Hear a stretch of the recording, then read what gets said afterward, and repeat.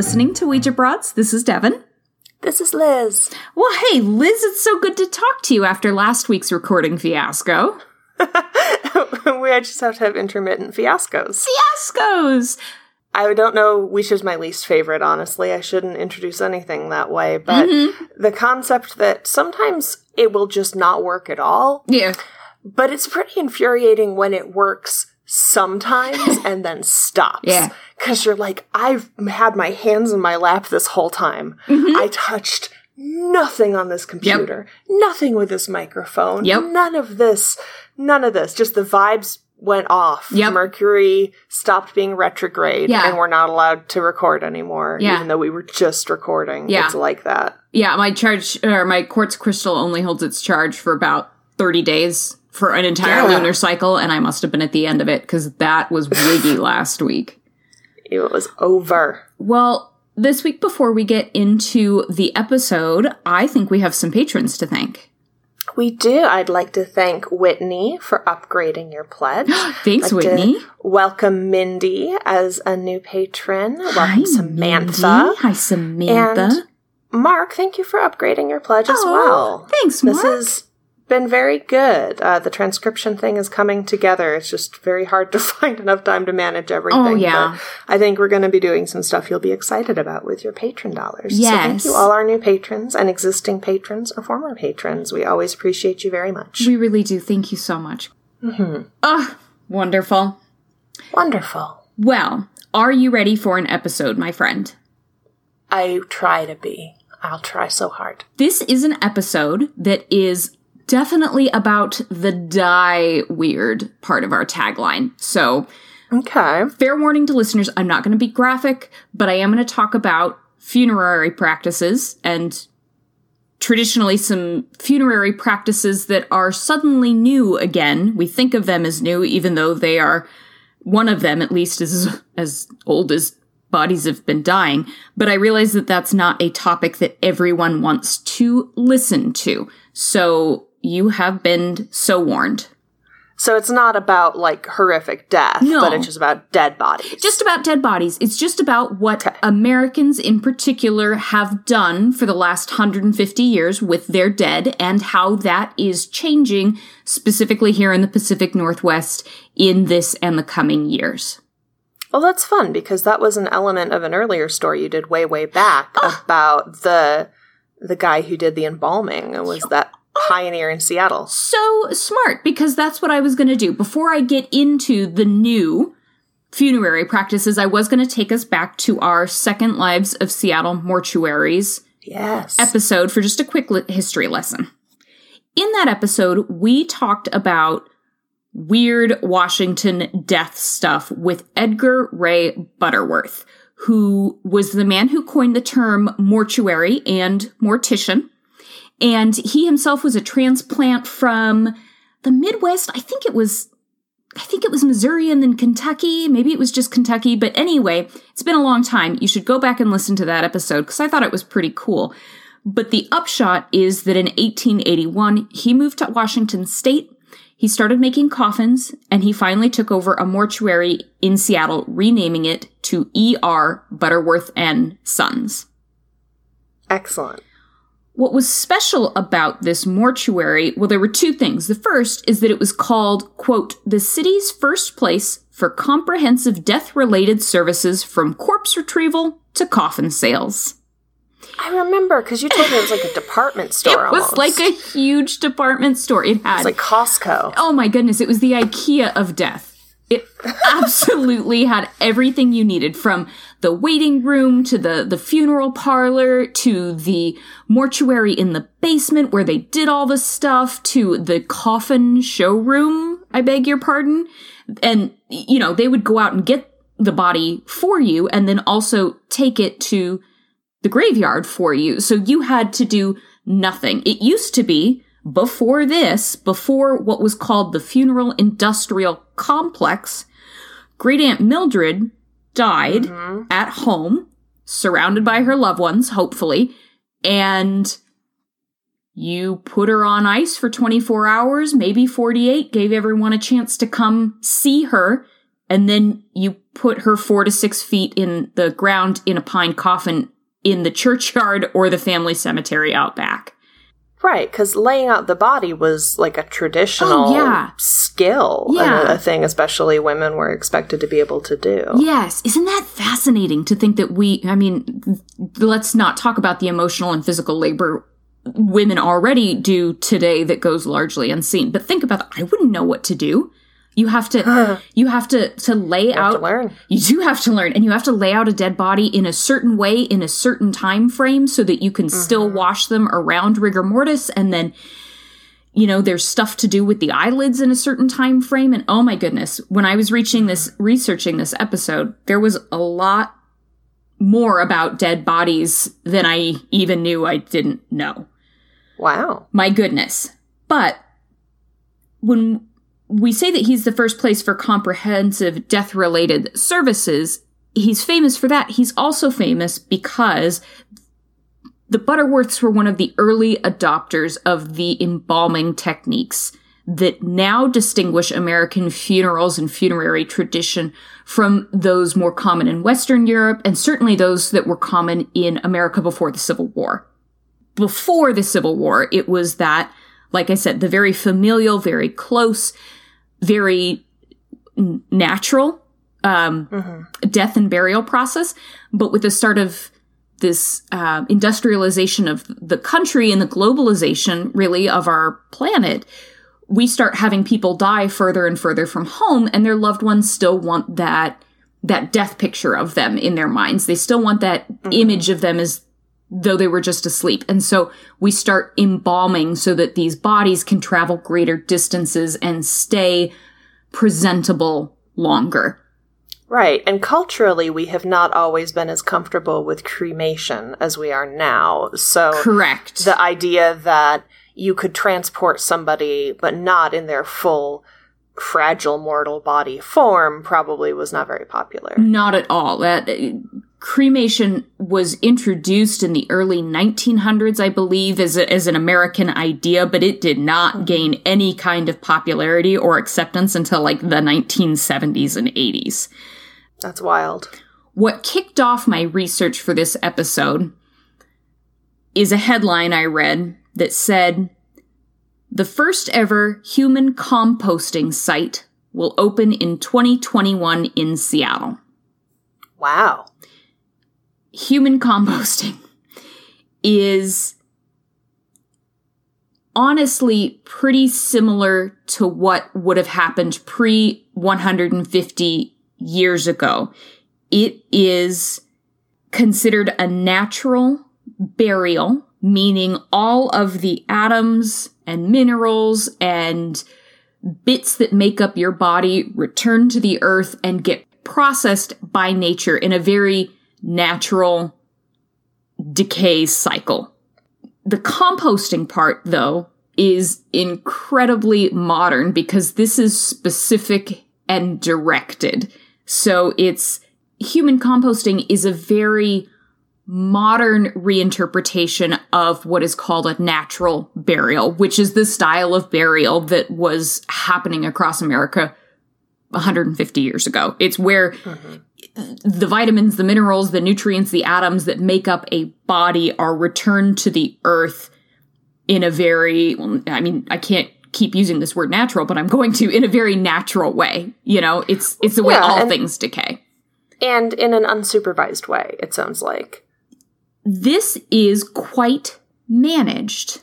Human composting is quite supervised, but we'll get to that. We'll talk about the progression from traditional burial, which is what the last 150 years of burials, which involve a lot of formaldehyde and unnatural processes and intense burial chambers, I guess, are called, to this kind of 360, this back to the beginning of a much more natural process. Okay. I'm with you. Okay. So you're a gardener. What do you think of the idea of human composting already? Is that squicking you out, or? You don't compost meat. So It's true. I guess I haven't started a compost bin yet, but I have been told don't put any protein in it or that's how you get rats.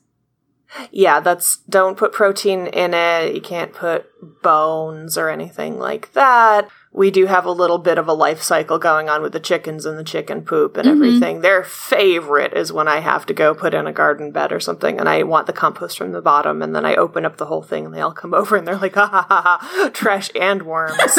This is the best day ever. But when I think of human composting, my guess, because of what you've been saying about it being more supervised, is that if I'm 150 years ago and we put a body in the ground, I'm no longer hands-on with the situation, right? Like, as long as nothing egregious is happening in terms of, they're too close to the creek and they're getting flooded out or something, I'm not going to go check in. Right. I mean, I will check in to connect with that physical space. Right. But I'm not, monitoring the decomposition process. Whereas I'm going to guess with composting, there's some more intentionality and maybe people making sure, I don't know, do they turn you? Do they sprinkle stuff on you? There's so many options here. So many options for composting, but you're exactly right. That natural burial process is, okay, you're in a designated place for the body to live. And the idea is not necessarily that you'll fertilize, which is what we do with compost, but at least all the pieces that are your physical form are going to go back to the earth. Well, give or take, I think sometimes people counted on it not happening and that there'd be something left there. You have to have some handful of dust, some handful of dust they can resurrect you from. I guess that is the biblical promise or interpretation, I guess. I don't mean that in I just don't know the Bible. But that's the thing that they, the dust to dust part, right? Yeah, it's actually from the Old Testament. The promise is not just of living again, but specifically resurrection of the body. And so that's directed the different ways that people interpret that and the different, I guess, limits that they put on God's superpowers. It lead to different interpretations. So again, we know I'm formerly Catholic. I'm not practicing as a Catholic, but a lot of Catholics still culturally will not cremate because it was taught, it was part of the catechism, it was part of the rules for a long time. That was, I don't know, I feel like I'm being so flip about this, it's making it too hard for God, or it's desecrating the body in a way that you shouldn't, because at this point that body is meant to be left alone. Now, Catholics have shifted where they're like, if that's what makes the most sense, you should do that. And again, I can't speak for a billion people. Right. I'm saying, contemporary American Catholics whose commentary I've encountered on this is that if that's the right choice, you can, but they actually push back a little and they say, if you still need to say goodbye to this body that your loved one was in, don't feel like you have to rush them away and make that body go away. You may need to actually go through, very into ritual, very into the formal things you do at a time. And they're like, part of what you kind of need to do at this time is look at this situation. If it's look at a bull and understand that this isn't this person anymore. Yeah. And I'm like, that makes a ton of sense to me, although it's not always the easiest thing. And it's not always feasible. And maybe for some people, it's not a necessary part of the process. But I think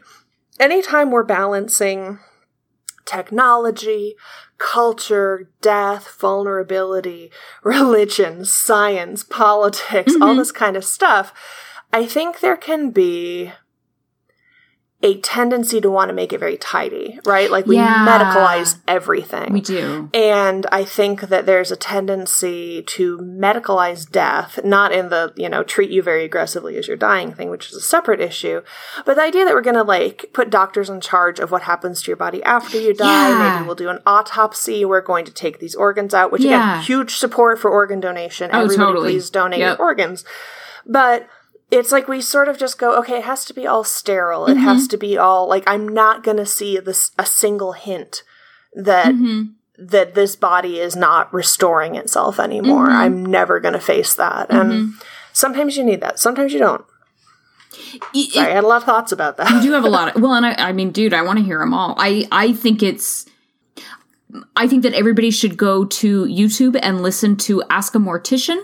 Her name is Caitlin Dowdy. She is a huge resource for this episode and just a personal, I'm fangirling out about her a little bit all the time because I think she's so real about death and the industrial complex and what she and like-minded individuals are trying to do to not change it necessarily, but to offer an alternative if you don't want the traditional burial and everything it comes with, which the big thing that traditional burials come with is huge cost financially and huge cost to our environment.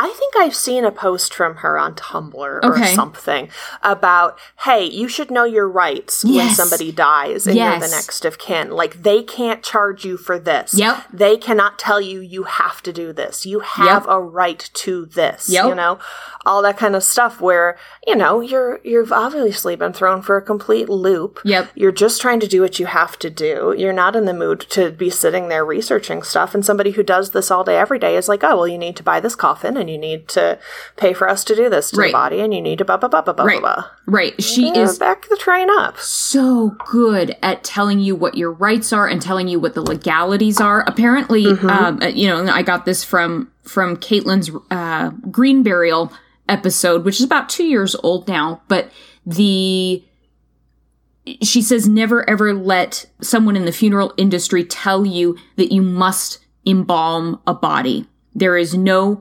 federal law that says a body must be embalmed. Some funeral homes require it, and they, they can. You can go to a different funeral home, and some cemeteries will require it because they can. What's their stake in that? I think they presumably get a kickback from, I think you're probably right. A funeral home is my thought. Wake up, America. Wake up, America. You should, we'll get onto the more and more green aspects here. I know I keep saying that. I'm not kicking that can down the road, but I really want us to understand that the traditional burial model, so the last 150 years, is it's a money-making complex. And yes, like you said, it can be so important for people to see their preserved loved one to go, okay, I get it. They are not there anymore. That is just the vessel. But you even have options for that kind of connection with green and non-invasive burial types. But absolutely, right? It's making me think more and more of, it's about 50% marriage and 50% having a baby. Where you're like, I didn't know I had to have an option. Like, I can't just have blue as my wedding color. I have to pick another wedding color. I have to pick so many colors. I have to pick chargers. What are chargers? They're plates for your plates? It's a plate for your plate. I don't understand. I'm supposed to have a centerpiece? Like, and it just wears you down. Oh, totally. It just wears you down. Oh, totally. And so you go in thinking, like, I'm not going to give a shit about any of this. And you just cannot withstand the barrage. And I'm sure it's 10,000 times worse when you're grieving. Oh, it has to be. I mean, I have not... I think, I know the most recent person that I lost was my grandmother, who died in October. And that was the last grandparent I had, the last biological grandparent I had. Her husband, my step-grandpa, is still alive. But that was a shock to me as a grandchild who's 2,000 miles away. I can't imagine what her husband had to go through in the moment. And the average American funeral costs $9,000 to $11,000. That's ludicrous. I'm sorry. Yeah. Like, I don't want to put down anybody who's working in that industry, because I know 99% of the people in any industry are not the ones making that money. They're absolutely making less than they deserve. But wow, that's a lot of money. $9,000 to $11,000. People regularly go into debt on funerals. And so not only is it so cost prohibitive, the formaldehyde in embalming fluid is in the EPA's top 10% of most hazardous chemicals. It's carcinogenic, and it's so toxic to use that when morticians are embalming a body, they're in a full hazmat suit to replace the liquid in your body with this formaldehyde. That's shocking. I would have assumed that would be to protect them from off-gassing and contagion and stuff, but no, it's because the stuff they're putting into the dead body is so toxic. It's so toxic. And see, this is where I start going like, no, okay, now we're risking living bodies to make a dead body prettier. We've lost the plot. We've lost the plot, Liz. We're using 800,000 gallons of formaldehyde a year to make dead bodies pretty, putting live bodies at risk. We are losing... What does it do when you put a formaldehyde body in the ground? Where does it go? Well, it depends. The modern casket is designed such that hopefully it goes nowhere, but of course nothing is fail-proof. You put formaldehyde in a body, and the body in a casket... by the way, 4 million acres of forests a year are used to create caskets. You put that preserved body in a casket, and over time, that body is going to do what bodies do. No matter how much formaldehyde you put in it, it will decay. And so you become soup. And those caskets are lined with rubber gaskets, which are supposed to prevent any moisture getting in, any moisture getting out. It is, like I said, not foolproof, especially if you live near a fault line.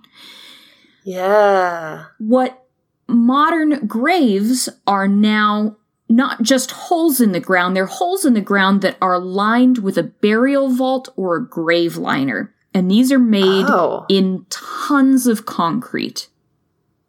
And what... okay. Go ahead. I was just going to say, why? What does this add? The grave liner does one incidental thing and one main thing. The incidental thing is that the hole being lined with concrete makes it so that there's one more layer between anything that would get out of the casket and our groundwater. Okay. The real reason that they require grave liners in cemeteries is because without a grave liner, the ground sinks and it's hard for the grounds crew to mow over uneven ground. Wow. I am not kidding. That's the main reason. So that's why older graves will be more sunken. Mm-hmm. Okay. Yeah. Wow. Yeah. That's really something. There you go, dude. But it's not about trying to keep out, trying to preserve the body more. Because that's what I hear when I hear these, like, rubber gasket sealed caskets and coffins. I'm like, that's what is... I just feel like if I had to pick and I felt like I was gonna care, I would rather be just sort of turning into dirt. Yeah. Even if it was a somewhat soupy process. Yeah. Than being soup in a box. Yeah. Soup in a can. Your Campbell's cannon just hanging out there getting all grody. In one of the readings I did for this article, the land around modern graveyards is some of the most contaminated land there is because of all the stuff leaching out of the process just in general. Which is the exact opposite of what putting a dead thing in the ground should do. Yeah. That's supposed to make it better. It's supposed to break things down and feed little microbacterias and feed little funguses and be returned to the earth. We're not pushing up daisies at all. We're not unless they're like from the Mutant Ninja Turtles, Secret of the Ooze here, where you've got these giant dandelions being grown, and then the neebish little reporter goes and breaks one off, and he's like, "Ew, excellent, I can earn April's love by showing her this." And the dandelion's like... Just like that. Nice. Well, so it sounds like you want perhaps a greener alternative to contaminating the land and having your family spend a whole lot of money. Yes. Save some green, save some green. This is what I'm trying to do here. You. The title of this episode, by the way, is The Lean Green Dyeing Machine. I'm a fan. I thought you would be. Well, it used to be the greener alternative was cremation. And cremation, unfortunately, is probably a little bit greener, but it's not as green as we would like to think. It does absolutely cut back on resources if the body is not embalmed first, and if the body is not cremated in a box. So it's just a shroud.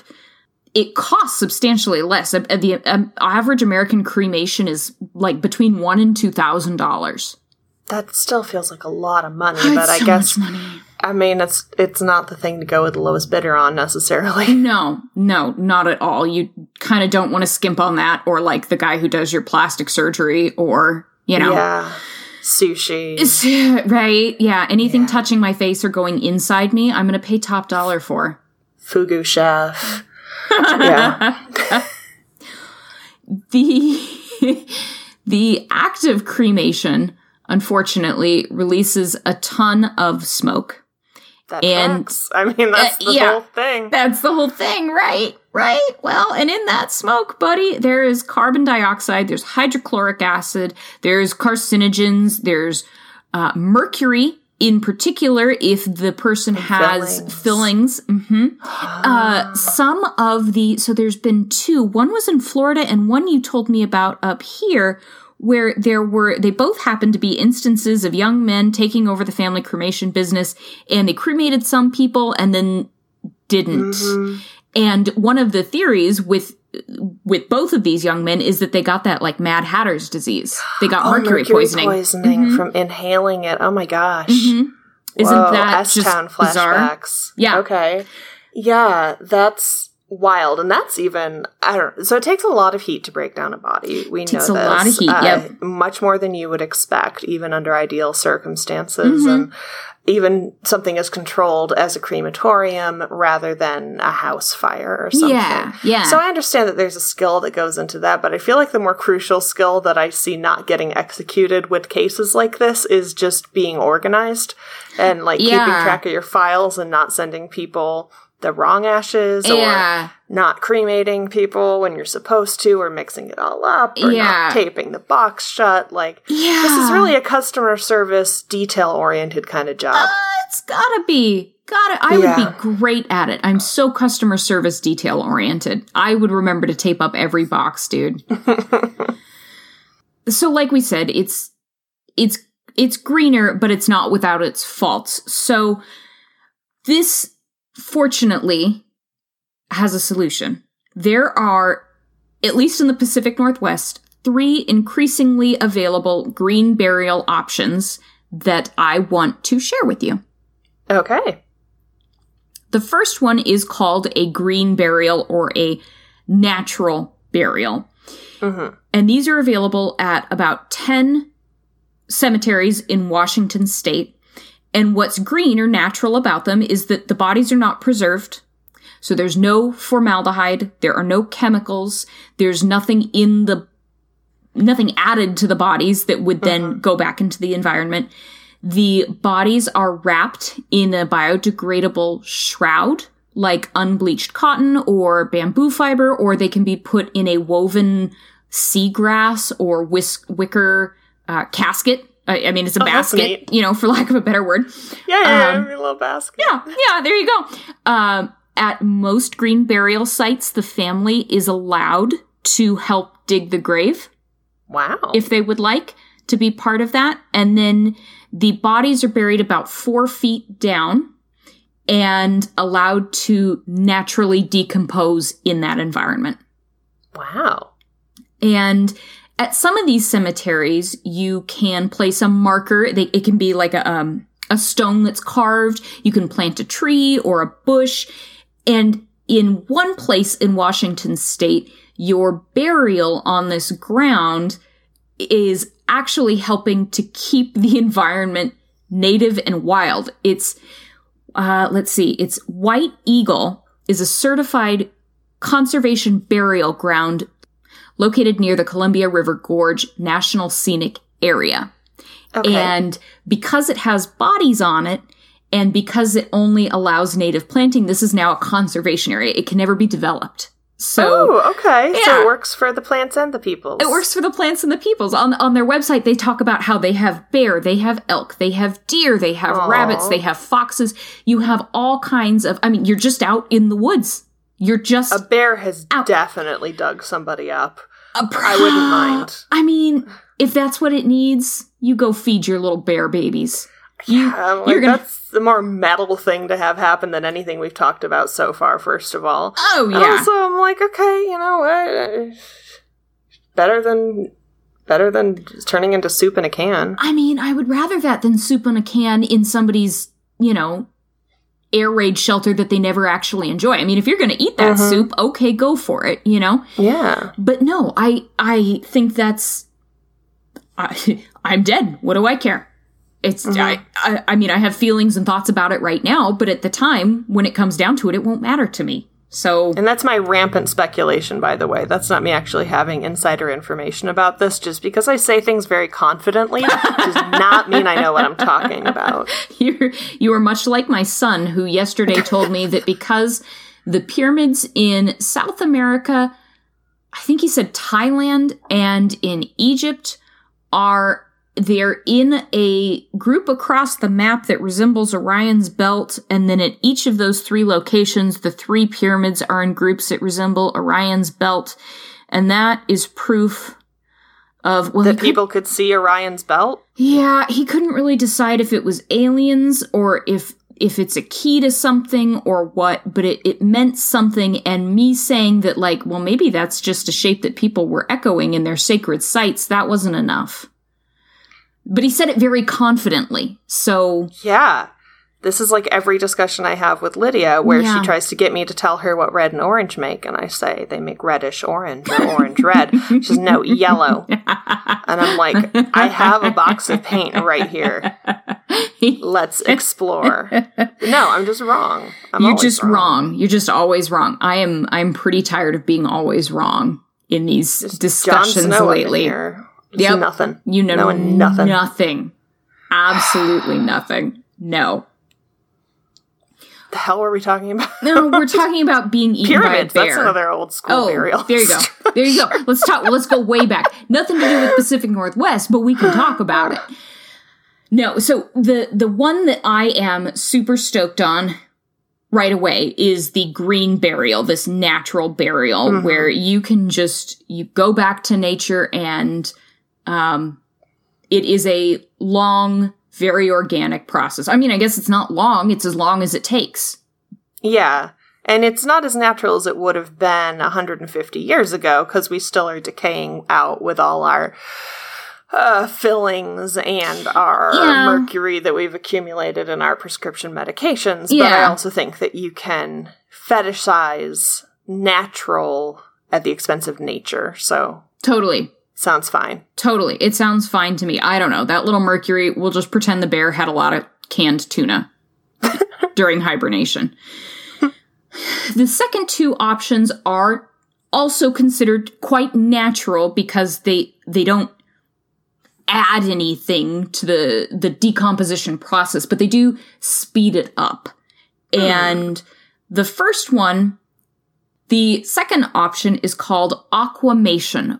It's also called water cremation, flameless cremation, or alkaline hydrosis.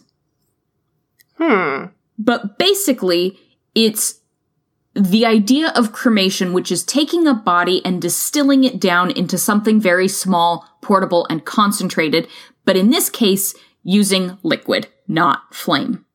Okay. What is the end product of this? What are you sent home with? It's kind of gross. You are sent home with, like, a Slurpee of the soft tissue, and then the pulverized small bones that didn't get liquefied in the water potassium hydroxide mixture that your body is placed in. This is a step in the wrong direction. No, it's great. This is people getting sent home with their canned soup. No, this has the worst of both worlds. Because cremation, you can't see the body, but at least it's dry. Yeah. And, like, you can put it on a mantle. And this is, like, one spill on the stairs into the house away from you having to confront everything horrific about a dead body and viscerally upsetting without any of the benefit of being able to see that face one more time. I'm again it. And I don't mind saying so. You can be again it, Liz, but this to me is like a Devon Jamba Juice. It is like, I am distilled. One of those big boba straws. With a boba straw, like, and the bones are my boost, you know? That's that's the matcha powder ingredient put on it. I am a jumbo Jamba Juice for the garden. And I kind of like it. Okay. What do you do with it, though? Do you put it in the ground, or do you put it on the mantelpiece and wait for an earthquake to ruin everything? Like have you ever seen photos of, like, he forgot to put the paint lid, or the paint can lid on the paint can, and then it's all over the inside of somebody's van? It's the idea. I don't know. What you use this for is fertilizer. That's the point, is it's being distilled. It's not legal for humans right now in Washington State, so you're fine. I'm sorry, it is legal for humans right now in Washington State, but there's no facility for it. Right now, there's only a facility in Seattle for pets. Okay. And what happens is the body's put in a tub that's got a mixture of 95% water, 5% potassium hydroxide, which reduces all the soft tissue and small bones into liquid. The remaining bones are dried out and pulverized, and these are given to the loved one with typically the idea that they're going to be used as fertilizer. The bones or the whole The whole thing. The whole thing. Because I'm like, wait, are the bones separate and you sprinkle them on top? Because, like... Well, I mean, it's they're the little marshmallows in the cocoa? They're the marshmallows in the cocoa. That's fucking foul, dude. They are... I don't know why I was okay with the Jamba Juice, but you take it to hot cocoa and I'm not cool with it. They do the same thing in cremation. The bones that don't burn, they pulverize and put in with the ashes. So they do this same thing. I can't tell if they mix them up for you, if it's like, you know... God, like a fucking lava lamp? Like a lava lamp? Like orbits? If it's oh god, fuck! Orbits were so gross. They were foul. Sorry, 20 to 30 minutes ago, I started full on PTSD. No joke, having like decomp nasal flashbacks, and I'm not stopping until everybody's as miserable as I am. We didn't have to record this tonight. I'm so sorry. I'm so sorry. No, this is amazing. This is amazing. But yeah. So you take this little Orbits, trophy, the bowling trophy they put your Orbits remains in, and it's courts, now let me finish. Courts have decided that the remains are governed by the same laws of flame cremated remains, which means you can put them on any private land where you have permission from the owner, or they can go on public land. And like I said, the idea with pets and with humans is that you are using this likely for fertilizer, either in your garden or you take it out into the woods and you spread it around the base of a tree. Okay. Cremated remains are often used the same way. People go put them in the garden or they dump them in the woods at a tree. Cremated remains have no nutritional value to the tree, and actually, apparently, they're so chalky and dense they can kind of clog up membranes and roots, and they can kill plants. Yeah, even I didn't know that. Our compost bin, like, I don't throw like wood ash and stuff in. Yeah, we couldn't compost a thing with that. But yeah, like if I've got leftover, I don't know, burned wood from taking down grape trellises or something, I don't dump it in there because it can be just way too alkaline for the chemicals and the bugs. Yeah. Your little bugs, your little bugs. Yeah, Monty Don would say a good compost should be like 50% brown material for nitrogen and 50% green material for carbon, or maybe I have those backwards. But the point is, Monty Don never told me to put my Devon smoothie anywhere. Aquamation does, of course, use some resources, but it really only uses the same amount of water it would take to give your pet a bath. For humans, about the amount of water the average American uses over 3 days. Okay, so it's not completely neutral, but it's not... It's a drop in the bucket. It's a drop in the bucket. If you had lived 3 days longer, you would have consumed that much water. I could go for this option for a loved one if I then put the remains in the woods, in a park. If I had a ton of land, some land that wasn't right by the house, I would still be too sentimental or grasping of the physical, I think, to be like, cool, I'm going to go fertilize my roses.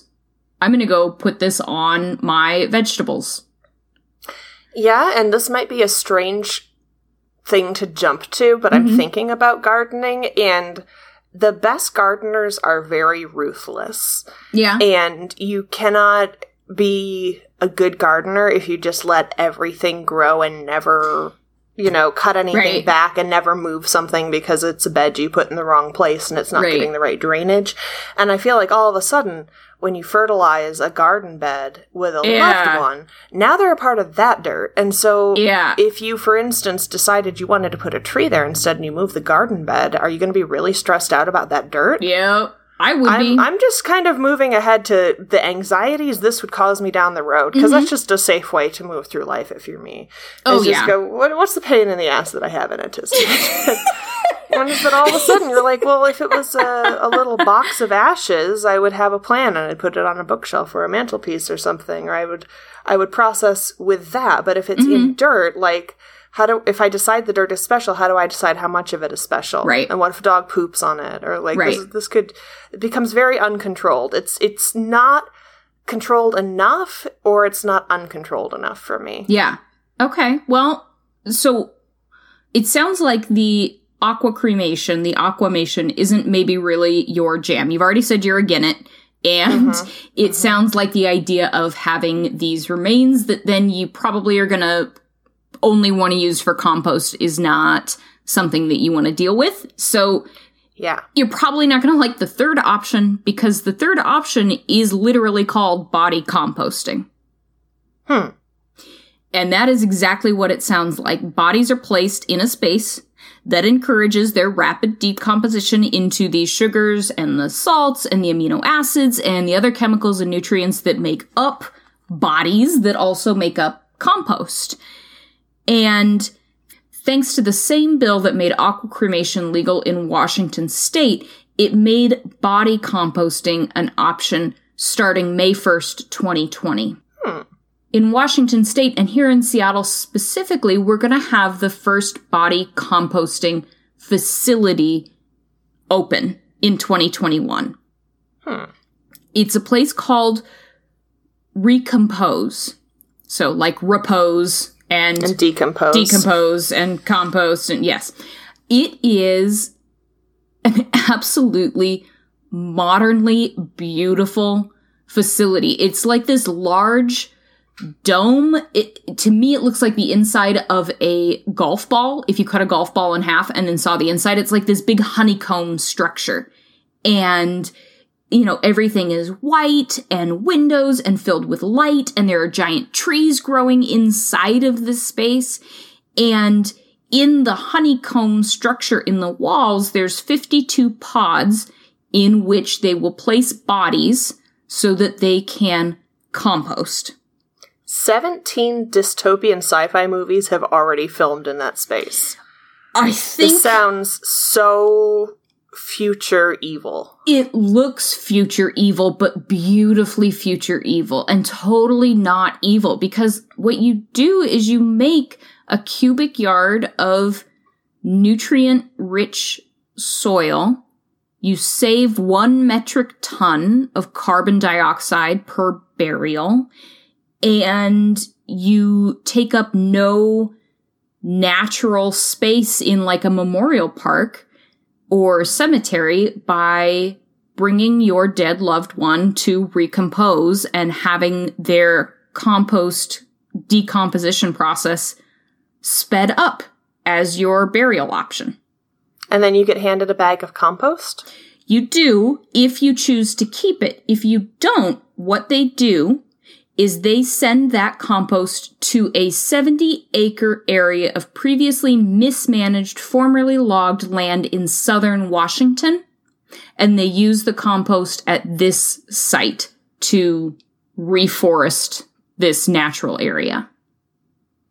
I'm just very salty tonight, apparently, but what I'm thinking about is that 1 ton of carbon dioxide and how much is going into, like, transporting those bags of compost and maintaining this facility and it just sounds like a very high-tech thing to do instead of just putting a body under a tree.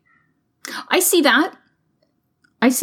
But again, still better than putting you in a can with chemicals. I think it's still better than putting you in a can with chemicals. I mean, it's still expensive, it's still $5,500 a person. It's less than the average American funeral, but it's more than cremation.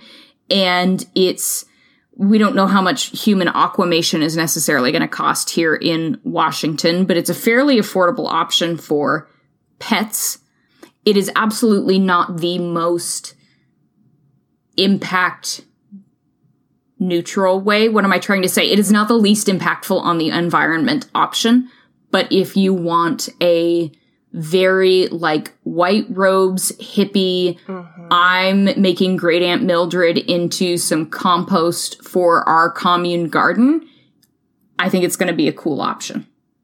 I think so. And I think I'm being very down on things because they're not right for me, but like so much in life of sex and death and marriage and relationships and family, like it's very personal. Yeah. So it's easy for me to be like, psh, they don't need that. That's not as good as this other thing. But there may be other people where that's the important thing and that's appropriate for them. So right for them, not for me. Yeah. But I'm glad it's going to be out there, and I'm glad there's people. I don't know. It reminds me, this is a very strange comparison, but there was a while there where, so I have this weird thing where aspartame gives me headaches. Yeah.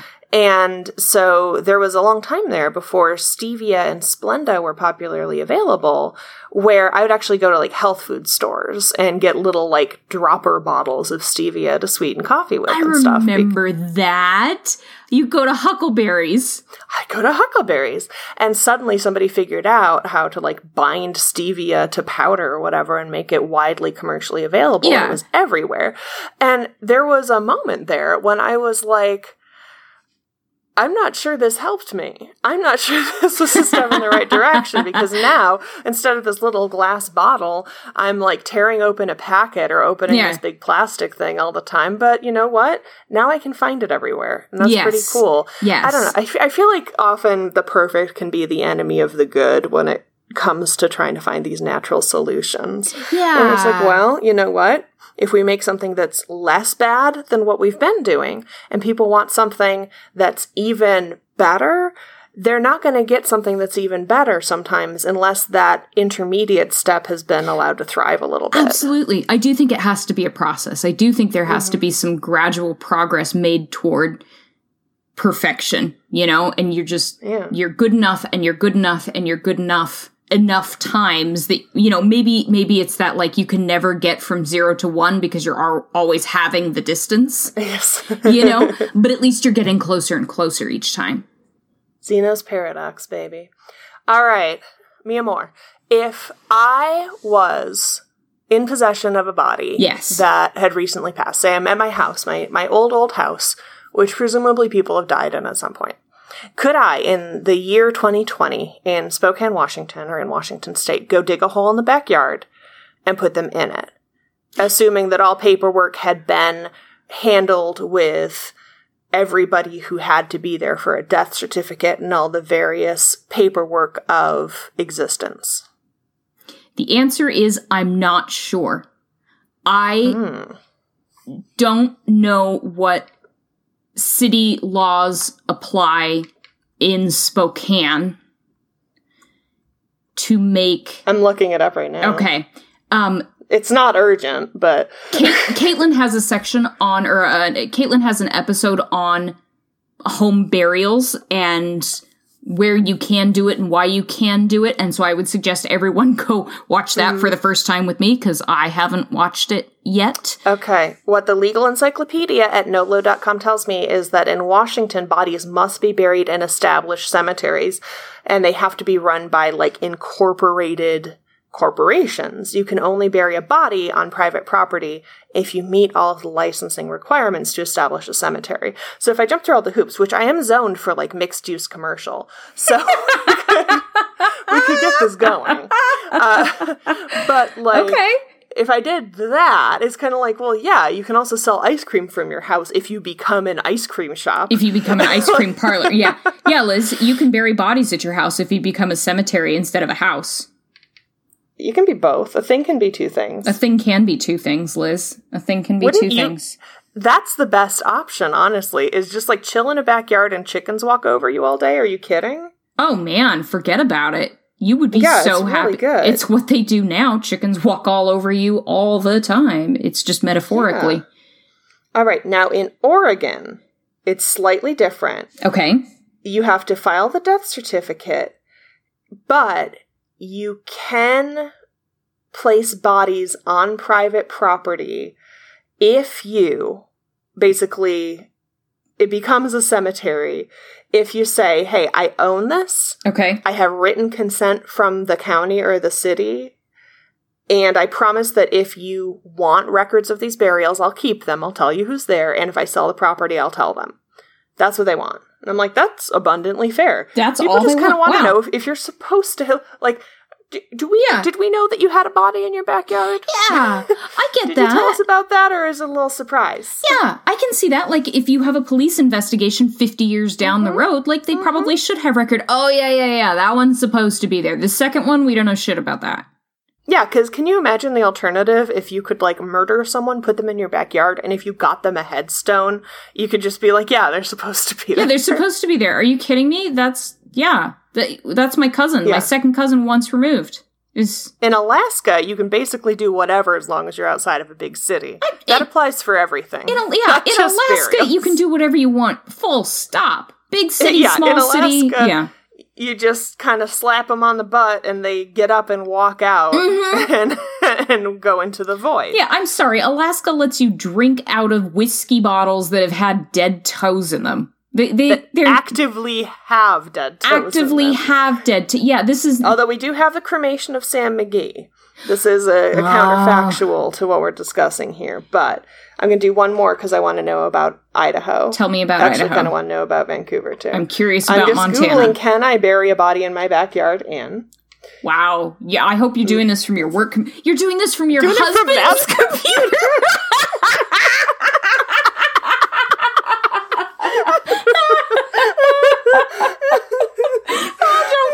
Search history, for the love of God, keep it. I'm gonna open up these in separate tabs. These are all separate tabs. No incognito. And then I'm gonna open a Zillow search in each of these states. Whew, Spokane's out, huh? Oh, shoot, babe. Yeah, Montana, no state concerns with it. Individual, like city jurisdictions may have an issue. I can see that being true in Montana.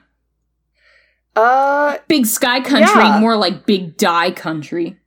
Ooh. And Idaho says if you have a death certificate, you can bury somebody in the backyard, go for broke. Wow, Idaho! Still the Wild West out here, folks. There's a lot of people who are very do-it-yourself in Idaho. They are. From, having the baby at home, getting married at home. Idaho's your one-stop death shop. They'll even kill you. In British Columbia, it's illegal to bury a human body anywhere but in a designated cemetery. Wow, Canada. So it's the same as us. You have to actually go through all the hoops. But I mean, you've been a notary. I can be one again. It's so easy, you guys. It's so easy. You just have to have an insurance agency say that they'll bond you up for $10,000, up to $10,000 of whatever. They'll bond you up, Devin? I don't. Yeah, this is real good. I'm going to notarize this. Like a good neighbor, Liz. So, it's really easy to be a notary, folks. And then you can notarize everything. I believe back when I was married to Aaron, I wrote out Aaron is a butt and then notarized that statement. Here's another important thing is you can buy one of those stampy stamps. Mm-hmm.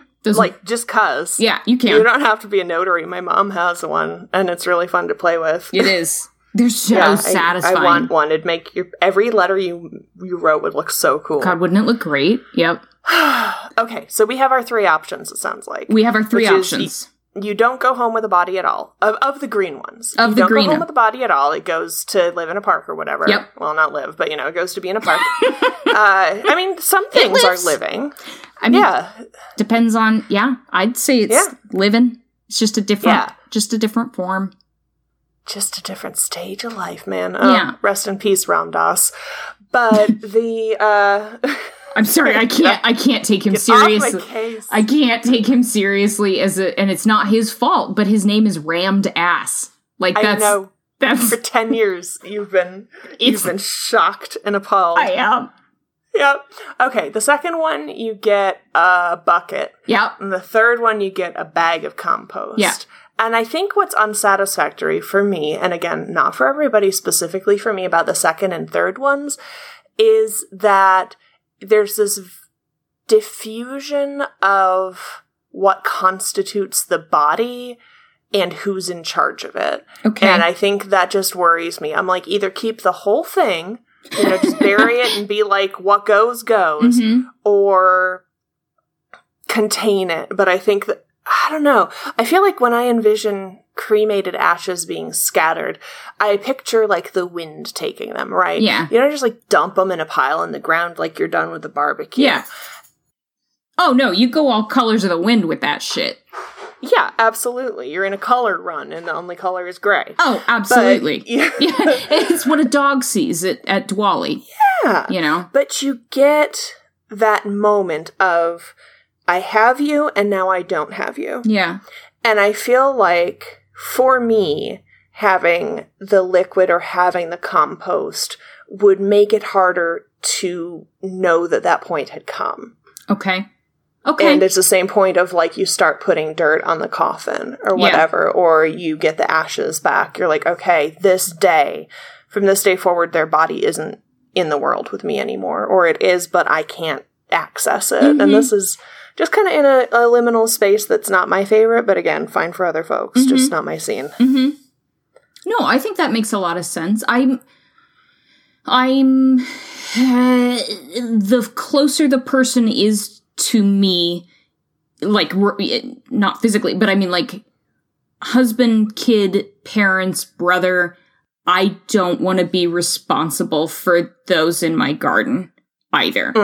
Unless it's like, this is my cabin in the woods, my last stand, I will die here myself. Like, I'm never going to sell it, I'm never going to leave this place. But when people are more and more removed from me, then I'm a little more like, oh, okay, well, like that, we could spread that around the garden, and I'm just going to be happy that they enriched the earth here. Well, you're highlighting that there's a lot of competing goals for body disposal, right? Yeah. Which is, you've got medical, you've got social, you've got emotional, you've got legal, in some cases you've got criminal. Yeah.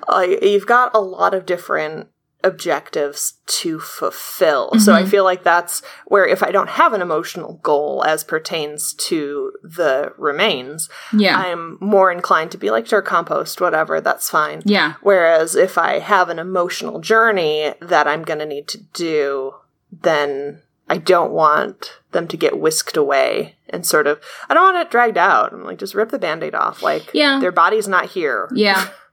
Yeah, I think I like the idea of the natural burial where there's no preservatives, you're in a shroud or, a big basket, and I get to help dig the grave, and then you're put there and you're there. So, like, there's always a space for my brain to go back to and be like, okay, this spot, this forest, I had this ritual, and I can go back if I want to by the Columbia River and walk in those woods, I want my basket to be full of Easter grass.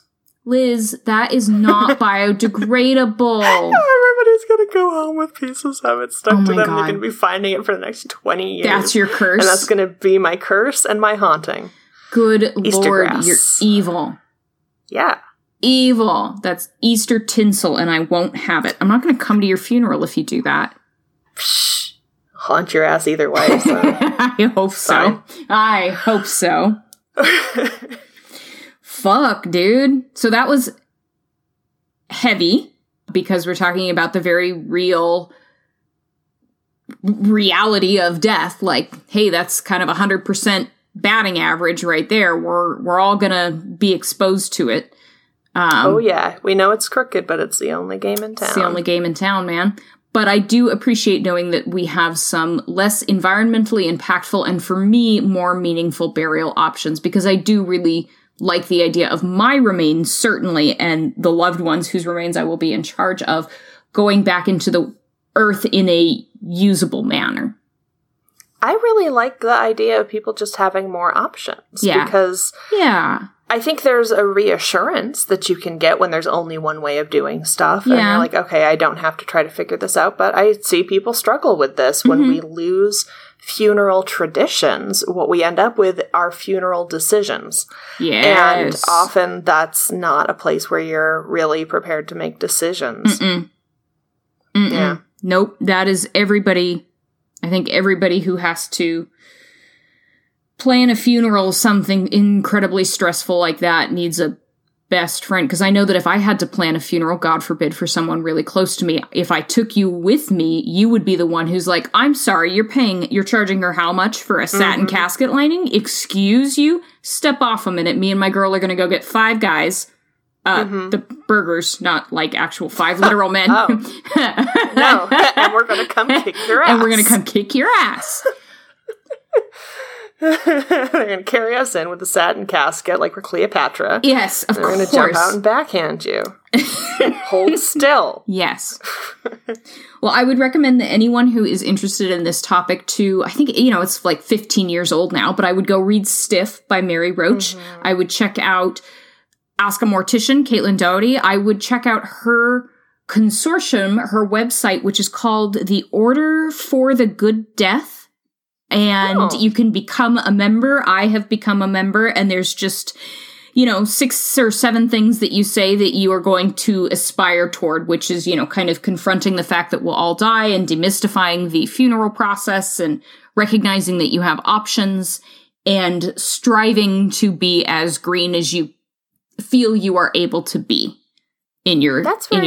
Yeah. Although completely not what I associate with the concept of a good death.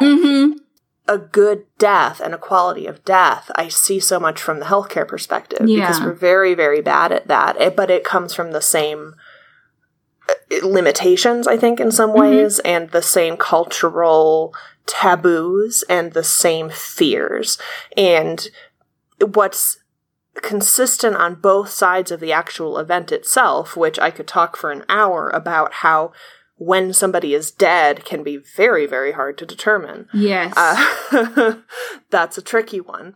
But with both sides of that, as you're dying and then right after you die, I think there's a professionalization and a fetishization of technology that in some ways can really impair the necessary journey that we are going to go on. And I'm speaking here as well about, some of the most expensive days in a person's life are right before they die. Yeah. And often it's not just an expense thing in terms of oh no, the healthcare system. Fuck the healthcare system. It's fine. It's so much money anyway. It's hard to care at that time, but it's more expense for the family.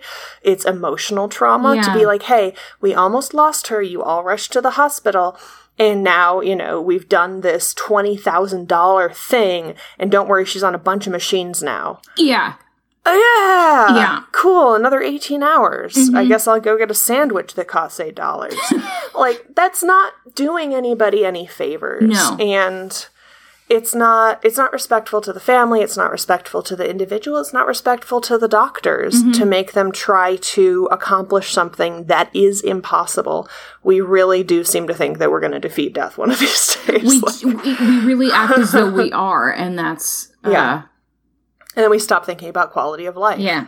It's so my recommendation is that people watch Atul Gawande's Being Mortal, which is heart-wrenching, but very good. I think it's usually on PBS. You can probably find it there. His book about the subject is very good. And he talks about sort of the doctors aren't taught to deal with this. Healthcare providers in general aren't taught to deal with this. It's not a very good system, even if you're somebody who works with, cancers with no survival rate or something. You will come up with an approach for it. Yeah. But you're not supported in that, and you need to be. So there's a woman who they film in the documentary, and she's talking about, maybe after this thing, I can go to Disney with my grandson. And it's abundantly clear on every level, this woman is never leaving this hospital. Oh, God. Disney's not happening. She needs to know that. Yeah. And it's going to hurt. And it's going to be sad for her. Yeah. But she needs to know you're not leaving. This isn't happening. So if you want to spend time with your grandson, let's think of what we can do within the parameters of what you can do. Mm-hmm. It reminds me of how there's a lot of pressure on people who use wheelchairs to stand up for important events. Oh, and if that's what they want to do, then do it. Like, if that's your jam, then that's your jam. Yeah. I'm obviously not here to tell you what to do, but I think sometimes we say that living as long and as able-bodied a life as possible is more important than you being comfortable or pain-free or happy. And that comes out a lot when it comes to the end of life, right? Because, like, I don't know, people will choose to go through chemo to get more time. Yeah. You would not put somebody through chemo to buy them a week. No. Like, why? And it's going to be a shitty week. Yeah. Don't do that. Yeah. It's rough. Anyway, I have a lot of opinions about this, and I really like talking about death because I think it's so taboo, and it's something we will make a lot of jokes about. Yeah. But I think that I don't even know who I can attribute this to because I don't think it was explicitly my parents, but at some point I picked up the concept of almost that, like, talking about misfortune would summon it. Like, if you talked about death would, like, hear you and be like, heard you're talking shit. And, like, run up on you and take somebody. You know exactly where you and I picked that up from. Amy Tan. We are the mother in the Joy Luck Club, one of 4, who is like, I can't talk about anything bad ever because if I talk about it, I summon it. Yeah. It's like some kind of horrible reverse The Secret. Yes. Where you're like, I'm going to cause misfortune. And it's like, wow, somebody's pretty full of themselves. Yeah. You think you control the universe. Yeah. And also you think you're so special that if you didn't do something to cause this to happen, you never would have experienced misfortune. Right. Wow. Howdy. Howdy. So, the fuck? Death isn't a skinwalker. Yeah. It's not Slender Man. Oh, thank you for bringing this. This is a very interesting topic. It's fun to do these contemporary ones sometimes. Yeah, it's amazing to me how weird our Pacific Northwest is. Weird meaning unusual, unconventional, unexpected. Not just in history, but in every day going forward, man. Oh yeah, it stays weird. It does. Stays weird entirely. Yep. Friends, if you want to continue this conversation, of course, we welcome you on our social media channels. The most yakking happens on the Facebook, but you can join us on Twitter and Instagram as well. We are on patreon.com if you want to throw us a couple of bones and make sure that this little podcast keeps on rolling, that our website stays up. Speaking of, OuijaBroads.com is where you go for show notes, for extras, for Liz's wonderful guides to the Pacific North Weird. I'll take a breath and you can tell me what I'm missing there, friend. Not a thing. You're perfect. That is what my mama tells me, so I believe it. Oh, goodness, friends. Well, my perfect co-host and I, of course, hope that you perfect darlings listening out there help us in our mission to live weird, die weird, and stay weird. Thanks for listening. Thank you for listening. Weird Death.